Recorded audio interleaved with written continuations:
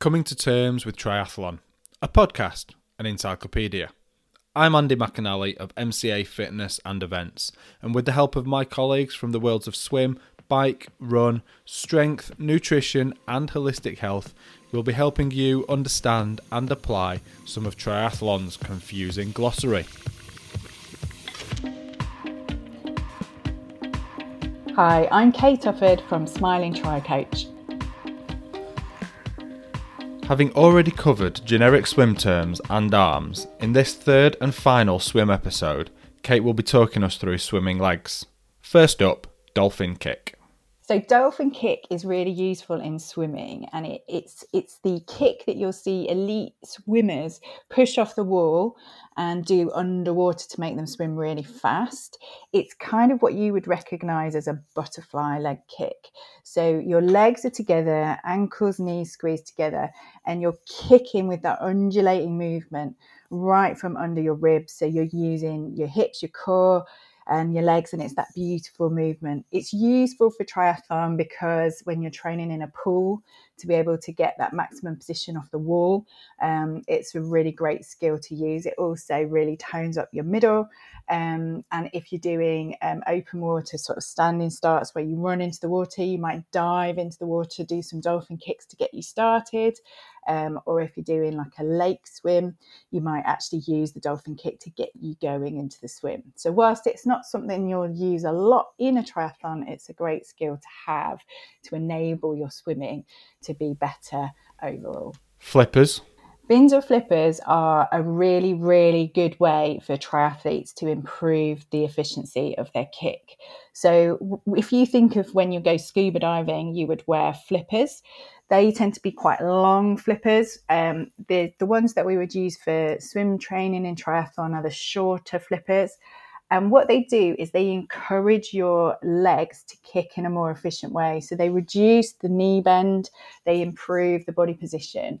And if you are using a kickboard, you can use the flippers to give yourself a little bit more speed, a little bit more confidence, and you get that kind of learn muscle memory. So when you kick well in a flipper, then when you take the flippers off, your kick follows the same movement patterns, and over time they will help to improve your swim. They're also a good aid that if you're swimming with a squad that's a little bit faster than you, you can sometimes put your flippers on, and it means that you can train with people that are a little bit faster than you without having to, either leave the session or go into a different lane. So there's lots of different ways that you can use flippers.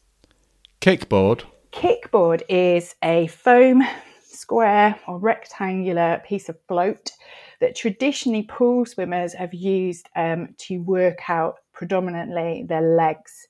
So if you watched a swimming club style squad session, you would see lots of swimmers with their arms outstretched, heads up, doing some kick, leaning on the board.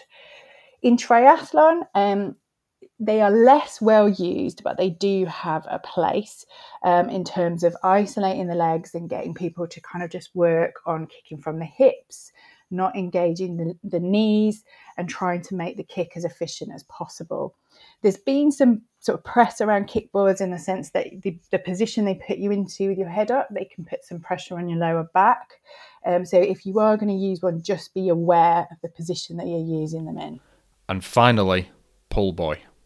It's something that you put between your legs. So it's a float, and it's almost like a figure of 8 shape. So you'll have seen them on the pool side if you're training in a pool. Quite often they're blue and white striped or blue and yellow striped, but they sit between your thighs.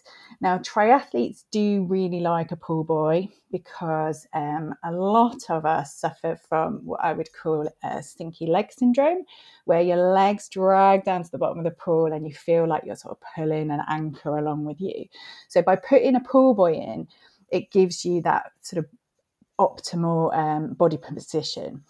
The way that I use them in training is to do some upper body work. So having the pull buoy in takes the legs out of the equation, so you can get a lot of endurance aerobic work done without the leg kick kind of exhausting you. A lot of triathletes will rely quite heavily on a pull buoy.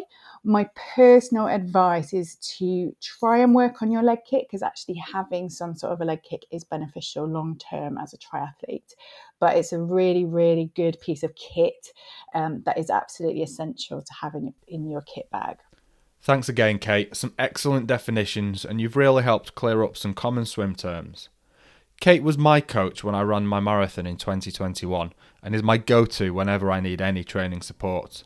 Along with Mel Hayes, she coaches endurance athletes of all levels, and they run the Smiling Tri-Coach virtual community, which is an awesome hangout over on Facebook.